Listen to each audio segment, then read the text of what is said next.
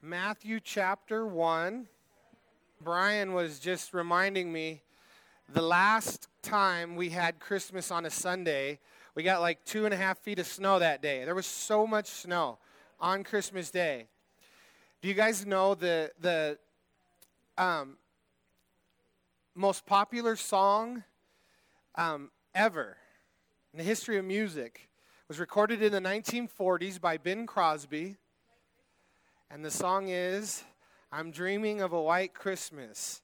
And so, sometimes we're dreaming of a white Christmas, and you look outside, and there's no snow. I always feel like Lydia and I, we come from Southern California, so we're like, man, if we're going to live here and it's going to be this cold, we should at least get some snow on Christmas, One year it rained on Christmas, and so you wanted a white Christmas, and Bing Crosby must have got something right. Bing. He was from the 40s. What do I know? Bing Crosby, that we're dreaming of a white Christmas. Well, I bring that up because in our story today, that last night we looked at the birth of Christ through Luke's gospel. Now, what's fascinating is that all four gospels deal with, and in John's gospel that we're studying on Sunday morning, they deal in detail about the death and resurrection of Jesus Christ. But only, if you'll notice, only in Matthew's gospel and Luke's gospel do they even mention the birth of Christ.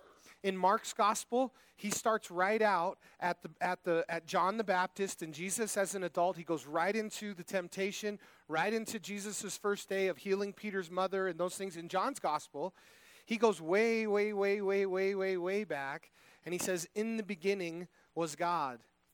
In the beginning was the Word, and the Word was with God, and the Word was God." And then in verse 14, he tells us that the Word became flesh and dwelt among us. That's called the incarnation of Christ. We understand that Jesus was not born for the first time in a manger. He was born for the first time in a manger in Bethlehem, but that wasn't his beginning. And that's why John emphasizes in his gospel that in the beginning, talking about not even Genesis 1:1 when it says, "In the beginning God created." Jesus' beginning in John 1 goes back farther than Genesis 1:1. In the beginning God created the heavens and the earth, because that would have been the beginning of time. Jesus existed before time. The Bible says that Jesus' death on a cross and God's plan for him to die on a cross was from before the foundations of the world. It says that God ordained that Jesus would come and he would die on a cross. And so today I want to share with you guys a little bit out of Matthew's gospel. And what we didn't get in Luke's gospel was Joseph as being a key character. And so today we're going to see in Matthew's account of the birth of Christ, we're going to see where there's a big emphasis on Joseph and Joseph's role. Now what's fascinating is that Joseph kind of disappears off the biblical narrative. You don't find him anywhere else in the Gospels. When Jesus is 12, do you remember the story? Mary and Joseph would take Jesus every year, as was Jewish custom. Where would they take Jesus every year? To Jerusalem. Where did they live? Where did Jesus grow up? In Nazareth. Born in Bethlehem, raised in Nazareth, born in Bethlehem, fled to Egypt. He said, "I called my son out of Egypt," and Jesus was a refugee in Egypt. So remember that when you're considering other refugees and how we should treat them and how we should love them, that our very Savior was a refugee, and the Egyptian people kept him and kept him safe there in Egypt for those years. And then God called him back, and when he got back, they didn't go back to Bethlehem. They went to Nazareth, and Jesus grew up in a little town called Nazareth. Now, Nazareth, they say the population of Nazareth could have been as few as 50 people when Jesus grew up there. Do you remember when Jesus called Nathanael and they were telling him Jesus of Nazareth? What did Nathanael say about Nazareth? Can anything good come out of Nazareth? There was no community buildings. There was no city buildings. There was no parks. There was no town. There was really no structure, no infrastructure. Nazareth was legitimately a little hole in the wall with a few people, and that's where Jesus was raised. And we believe that his dad, Joseph, was a carpenter. And the fact that Jesus was a carpenter is kind of spoken out of silence or assumed that naturally a Jewish boy would have raised and traded with his dad, learned the trade of his dad, I should say, and so that he would have been a carpenter. What kind of carpenter? Well, Jesus said, "My yoke is easy and my burden is light. So I imagine that, he was a craftsman. Maybe he made in the movie The Chosen, he's making all kinds of stuff. He's making chairs, and in the movie The Passion of the Christ, he makes that table, and it's a tall table, and they didn't have tall tables in those days, and he was like inventing this tall table idea. But maybe he made a yoke. The yoke was the thing that would go around the ox's neck that you would tie the plow to, and it had to be crafted and fit perfectly. And I guarantee you that would be one happy ox if Jesus crafted his yoke, because it would have been perfect, and it would have fit perfect. When Jesus made fish on the Sea of Galilee after his resurrection, and the disciples came, and he had a little fire there, and he barbecued some fish for him, I would love to taste that, because I guarantee you it was seasoned to perfection and cooked to perfection if Jesus cooked it there on the beach. But anyways, so back to Joseph and our story. Now, I'm going to point out to you guys, let me highlight just something quickly, and then we'll go through it. So if you have your Bibles, look at verse number 20 of Matthew chapter 1. And it says, "But while he thought about these things, behold, an angel of the Lord appeared to him." Everybody read those next three words for me. Okay, now those of you that aren't looking at your Bible that heard what they said, repeat them to me. In a dream. Okay, now turn your page if you need to, and let's find verse number 13 of chapter 2. And it says, "Now when they had departed, behold, an angel of the Lord appeared to Joseph." Everybody, appeared to Joseph how? In a dream. Okay, now let's look at verse 19 of chapter 2. "And when Herod was dead, behold, the angel of the Lord appeared to Joseph in a dream." And then let's look at verse 22. And it says, "Herod, he was afraid to go there, and being warned by God." 1, 2, 3, 4. You know Joseph was named after the Joseph of the Old Testament? And what is the Joseph of the Old Testament known for? He was not only did he have dreams, remember he had the dream, and he sat down at the dinner table with his 12 brothers and his father and his mother, and he said, "I had a dream. And the stars bowed down to me," meaning his brothers. And then they're like, they're getting mad. They're going to throw him in a hole and take his coat and put blood on it. And they're done after this dream, this dreamer Joseph. And then they probably could have survived when he said, "The stars bowed down to me." But then he said, "The sun and the moon bowed." And then they knew that was dad and mom. Like that, there's no way. Jewish culture, like the patriarch doesn't bow down to anybody. That's it for this kid. He's done. And Joseph said, "The sun and the moon bowed down to me." And then what happened in the end of Joseph's life? The sun and the moon bowed down to him, and the stars bowed down to him, his brothers, in fulfillment of that dream. And then Joseph not only had dreams, but he was an interpreter of dreams. You remember when he was in prison? And the Pharaoh had a dream, and they eventually called Joseph to interpret the Pharaoh's dream. And that's how he got raised to position and made the plan. And so Joseph, which I didn't know that I caught this in the narrative of Jesus' birth before, that the Joseph and Mary, the royal family here, Jesus, Joseph, and Mary, that 4 dreams just in these chapters as God continued to appear to him in a dream. Now what we're going to see is that every time, we have a dream. Maybe you have a dream in your life about, success in business, in ventures, in relationships, in whatever it is. And sometimes, we're dreaming of a white Christmas, but it only rains. Sometimes our dreams don't always come true. But what we have as Christians that makes us unique, and what we have is that Jesus said, in this life, you will have tribulation. That's a promise, just like the promise that my God will supply all of your needs in Christ Jesus. Everything you need, that you are blessed abundantly with all spiritual blessings under heaven, the Bible says of you. And those promises, I know the thoughts that I think towards you, says the Lord, to give you a future and a hope. We put those on bumper stickers. We put those on our fridge. We put those on the thing. But the other promise where Jesus says, in this life you will have tribulation, we don't always put that one on a bumper sticker. We don't always count on that one in the great promises of God. But here's the thing that makes it so beautiful, is that when life disappoints us, God has given us a different perspective as Christ followers. That there's a big picture at play, and that big picture, it helps us get through the rain when it's raining on Christmas instead of snowing. When we have a dream like Joseph, and every one of Joseph's dreams, I'm sure he was excited. An angel appears to him in a dream. And then I'm going to read the narrative, and as I read it, you'll see that every time he has a dream, something bad happens right after. It doesn't always go the way that he planned it. Now, I want to be super careful, right? Because the last thing I want to do on Christmas Day is get up here and tell you that you have great dreams, but it's going to rain. That's not the message. That's not the message. It does rain sometimes in our lives. But the message is the Bible says that we have a joy that comes from knowing Jesus that surpasses understanding. Something I tell you guys all the time, and I think it's super important for you to be reminded of this, that as you want to share your faith with other people, your number one effective witnessing tool that you have to be effective in sharing the gospel is your joy. Because people don't want to serve the God you serve if you're miserable all the time. If you're grumpy about everything, if you hate everything, if you got a little taste of the water boy's mom and everything is of the devil, it's the devil that did it. No, mama, it's because they dulo ambaglada or something. Dulo ambaglada, whatever it is. Should ask Yogi, he'd tell me what it is. But, you know, when we have that sourness about us and we carry ourselves grumpy and when things do happen, when we're dreaming of a white Christmas and we wake up to rain, guess what we do as believers? We smile. We praise God. We have joy. We find something. And when people see that in you, that's what makes them want to be a Christian. That's what makes them want to follow the God that you follow. Is that you go through, and because what they're not going to see and what's not promised to you is that as a Christian, your life is just Disneyland. If that's the way God did it, that would work too. Then they would look at your life and you never had anything bad happen and you were always Disneyland. They'd be great. I want to do that. But that's not what God did.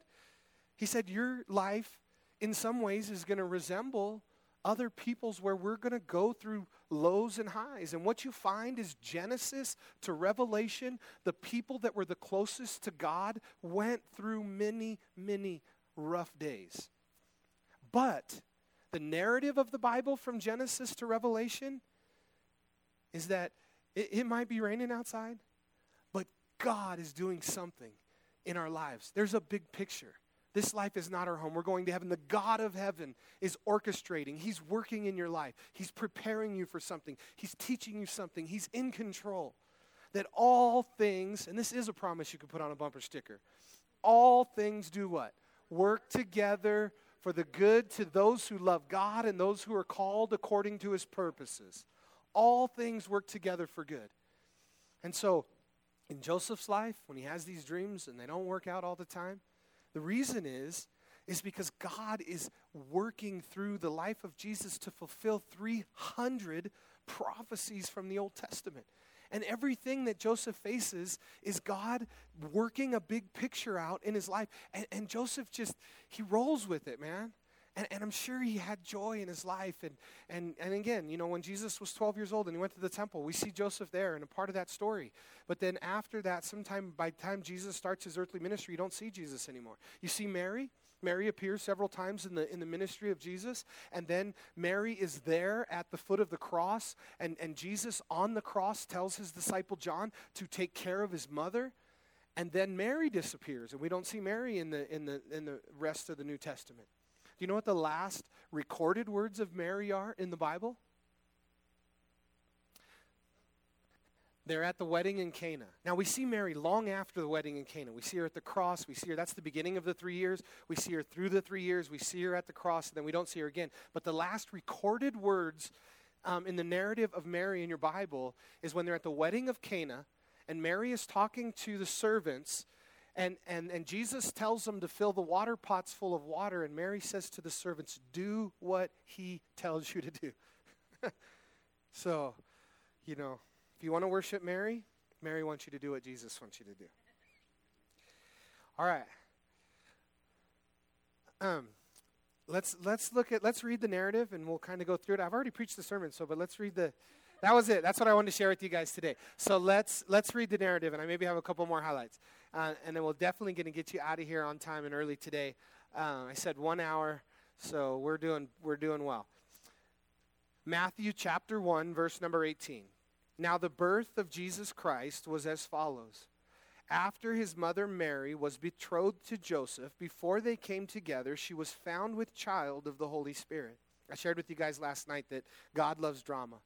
And there's so much drama in the narrative of Joseph and Mary. Now, that word betrothed there that you find in verse 1, there was 3 phases of a Jewish wedding. First was the engagement, and the engagement was the arrangement that was made between the 2 parents. So in Mary and Joseph's case, it's very likely that the parents got together when Mary and Joseph were like in kindergarten. They lived close to each other. They were friends. Their kids were the same age, and they made an arrangement that Mary and Joseph would get married. So now when Mary and Joseph are like in first grade and they're on the playground, they're like, yeah, that's my husband, that's my wife. And then your arranged marriage by your parents is the engagement.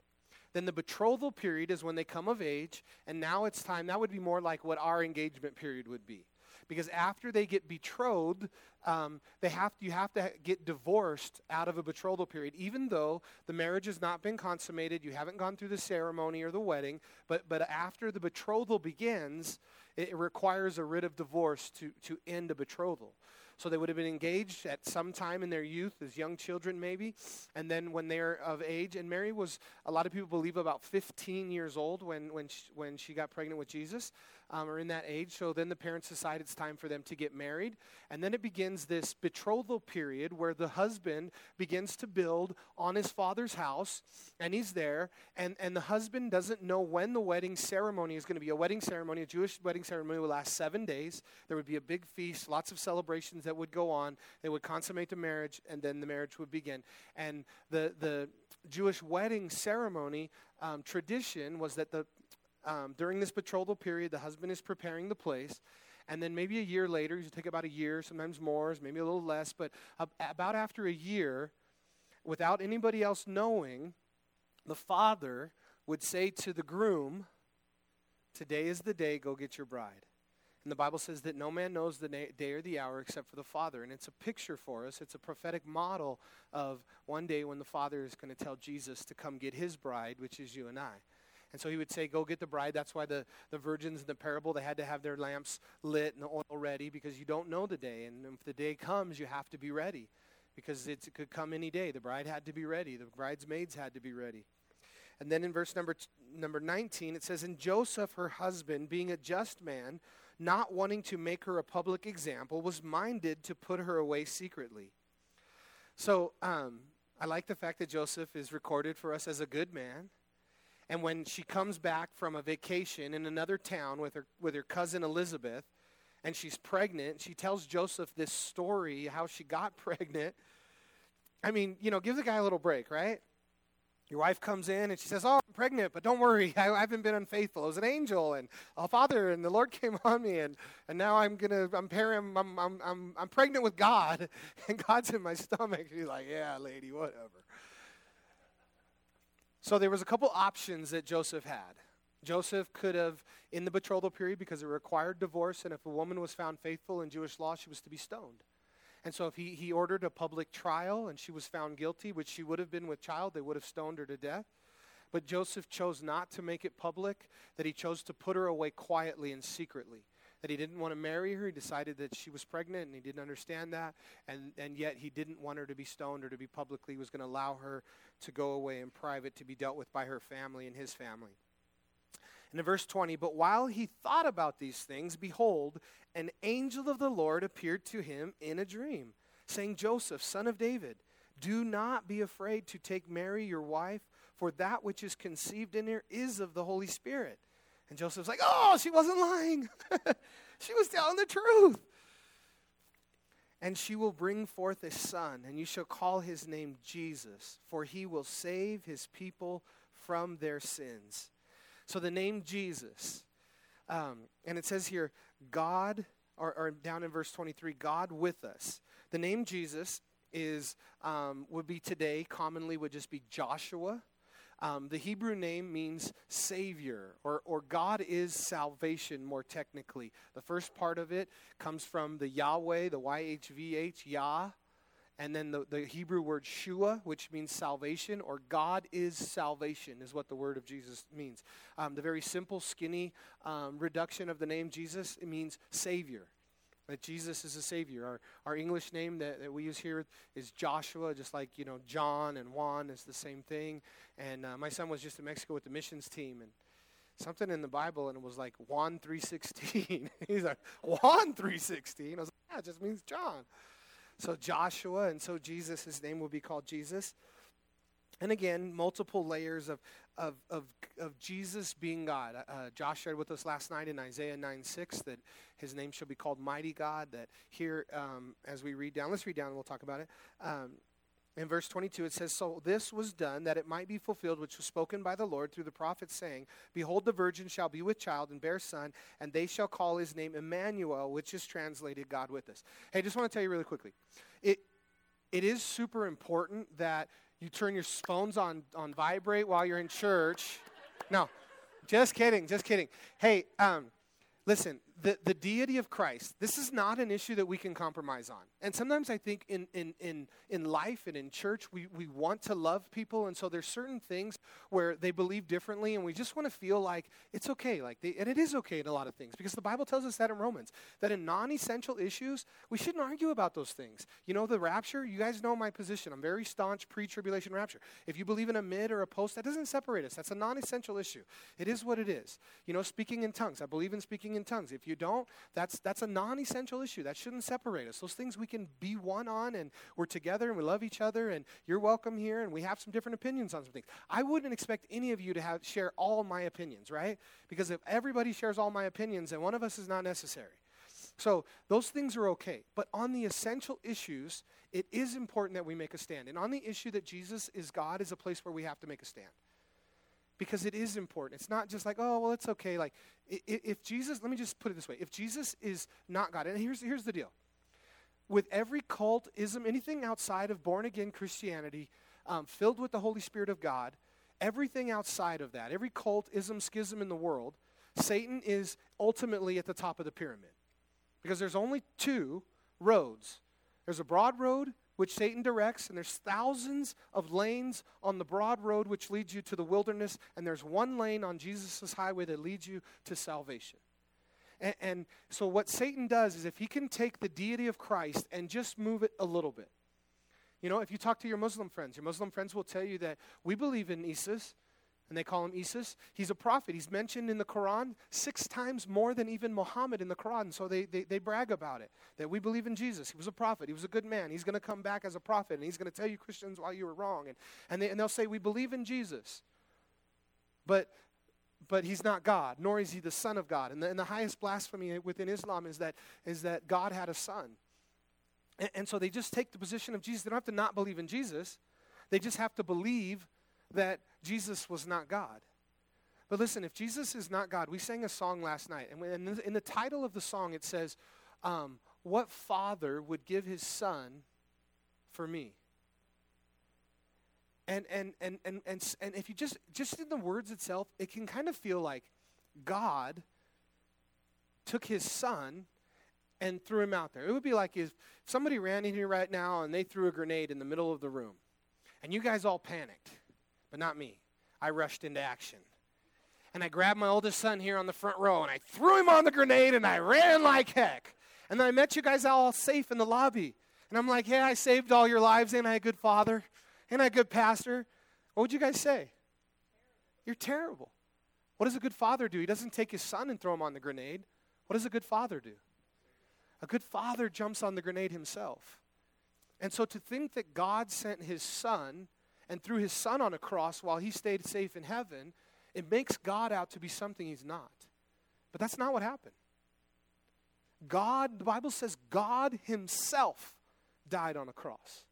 God himself died on a hill that he created, manifested in the incarnation of his son, Jesus Christ. But if Jesus is anything less than God, that makes the Father a tyrant. That makes the Father not a good father.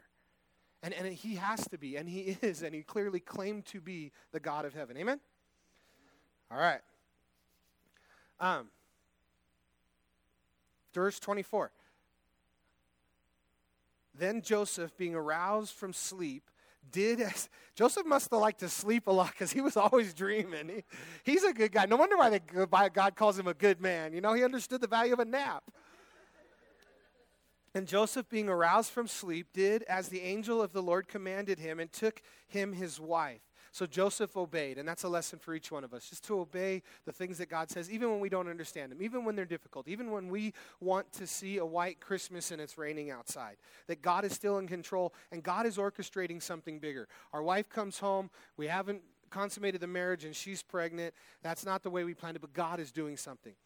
And did not know, verse 25, he did not know her physically, carnally, till she had brought forth her firstborn son and called his name Jesus. Now in chapter 2, now after Jesus was born in Bethlehem, Judea, in the days of Herod the king, behold, wise men from the east came to Jerusalem, saying, where is he who is to be born the King of the Jews? For we have seen his star in the east and have come to worship him. And when Herod the king heard this, he was troubled, and all Jerusalem with him. And when he gathered the chief priests, the scribes, and the people together, he inquired of them where the Christ was to be born. Did you catch that? The wise men stopped for directions along the way. Now, they're going to follow the star. They would have known. But what Herod did was he called the Jewish folks that would have understood the Old Testament, and he called the scribes, and he called the teachers and the people that understand and study these things, and he asked them where the Christ was to be born. And they tell him he's to be born in Bethlehem. And the wise men are there to inquire, and the wise men are the only ones in this narrative that are going to make the short jaunt down to Bethlehem to see Jesus. Now, why didn't the religious people who that was their very life, and they understood that Jesus was to be born in Bethlehem, why didn't they go and check it out for themselves? And again, that's what religion does. But the wise ones still seek him. And the shepherds, they made the journey to go find Jesus. But these folks, unfortunately, they wouldn't make the journey. In verse 4, when he had gathered all the chief priests, scribes of the people together, he inquired of them where the Christ was to be born. So they said to him, in Bethlehem of Judea, for thus it is written by the prophet. But you, Bethlehem, in the land of Judea, Micah 5:2, if you're taking notes, are not the least among the rulers of Judah. For out of you shall come a ruler who will shepherd my people Israel. Then Herod, when he had secretly called the wise men, determined from them what time the star appeared. And he sent them to Bethlehem. And he said, go and search carefully for the young child. And when you have found him, bring back word to me that I may come and worship him also. Like what kind of worship was that? He's about to put babies on his end of a spike. And when they heard the king, they departed. And behold, the star which they had seen in the east went before them till it came and stood over where the young child was. You guys want a great Christmas movie to watch tonight? Look up... My daughter's listening to me preach. I love it. All right, good girl. The Star of Bethlehem, so good. It's kind of like narrative, and it's not necessarily but it's very good. It kind of tells the story of this star. In verse 10, when they saw the star, they rejoiced with exceedingly great joy. And when they had come into the house, they saw the young child with Mary his mother, and fell down and worshipped him. And when they had opened their treasures, they presented gifts to him, gold, frankincense, and myrrh. How many wise men were there? 3. Yeah, we even wrote a song about it, the 3 wise men. And I don't know why this stuff, I shouldn't ruin your Christmas with this stuff, but interesting and funny enough, the Bible never tells us how many wise men there was. It tells us there was 3 gifts, so we always assume there was 3 wise men. But it could have been 6, it could have been 7, it could have been 1, 2, 3. Wise men, M-E-N, so I guess there's multiple, but the Bible never says 3 wise men. That's something that we've always just assumed because of the 3 gifts. Now we know that the gifts are very important. They're very prophetic, right? They gave him gold because he was going to be a king. They gave him frankincense and myrrh for his life, the anointing of the Holy Spirit in his life and his ministry, and the myrrh for his burial, death, and resurrection. So they gave him gifts because he was a king, because he was going to live a life and lead us to God, and because he was going to die on a cross and raise again the 3rd day. And so those 3 gifts were prophetic. And again, we give gifts to Jesus on Christmas just like they did. And I told you guys last night, again, I'm ruining all your Christmas narratives today. But look at what it says really quickly in verse number 11. And when they came into what? Where did the wise men come? You guys looking at it? In the house. Wasn't Jesus born in a stable and laid in a feeding trough? So was there a house where Jesus was born? So obviously the wise men didn't show up the same night the shepherds did. He's in a house. And then when Herod goes to kill the babies, determining on the time of the wise men, it says that he's going to kill all the babies that were 2 years old and younger. So Jesus was anywhere between newborn and 2 years old, enough time that Mary and Joseph had moved into a house, and Jesus was there, and they came to the house. So the wise men they weren't there in the manger scene. They were just there a little bit later. Not an important detail, but it is the detail.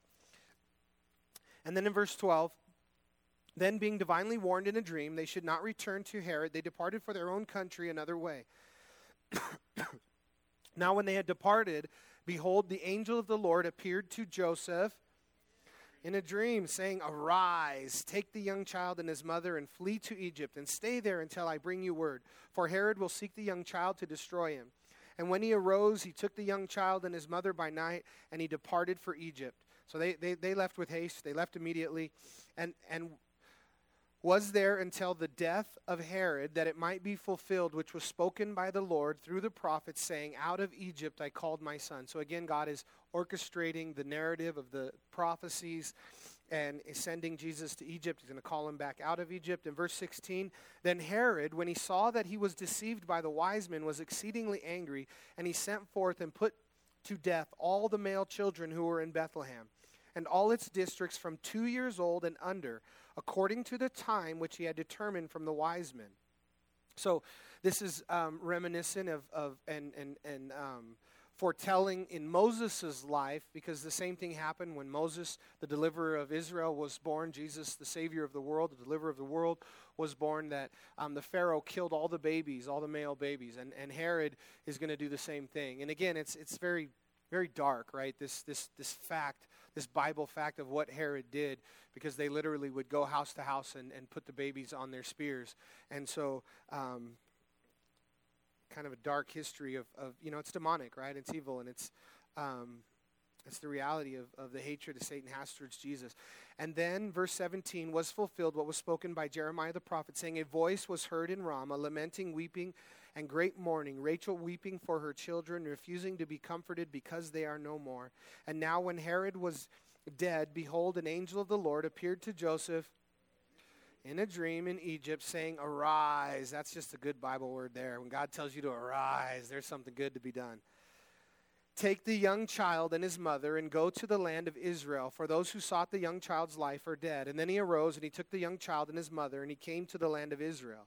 But when he heard that Archelaus was reigning over Judea instead of his father Herod, he was afraid to go again back to Bethlehem. And being warned by God in a dream, he turned aside into the region of the Galilee. And he came and he dwelt in a city called Nazareth, that it might be fulfilled which was spoken by the prophet, He shall be called a Nazarene.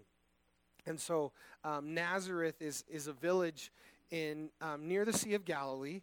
And it's not on the sea or close to the water, but it's in the Galilee region. They just call that entire northern region of Israel the Galilee region, anywhere around the Galilee.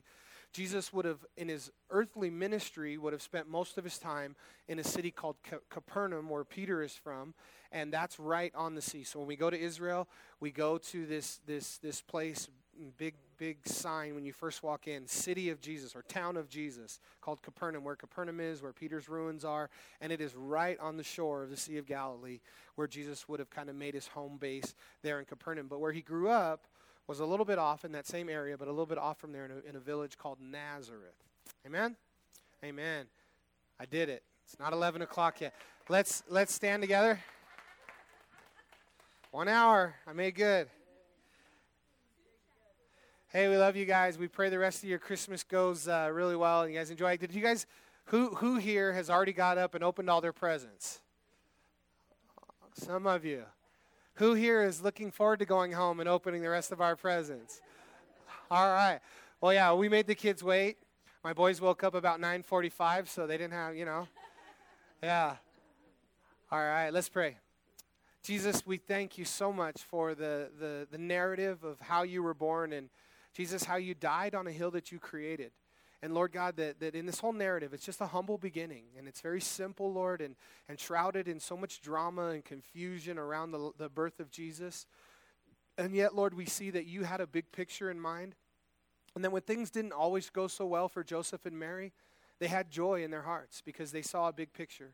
And Lord, I pray for us, Lord, no matter what goes in our lives, whether when we have great days or we have rough days, that we keep focused on the big picture of life, that God, you have our future in mind. You have a big picture. You have hope for the future, that you love us. You're working in our hearts and lives. And may we find great joy this Christmas in loving you and celebrating with our families. And Lord, we thank you that we get to do this Sunday. And it'll be another 11 years before we get to do it again. And so, Jesus, we're just grateful for today, for our family, for our friends. We pray that you would bless the rest of our Christmas celebration, that you would be honored in all that we say and do. In Jesus' name. And everyone said, amen. Love you guys. God bless you guys. Merry Christmas. Have a great rest of your day.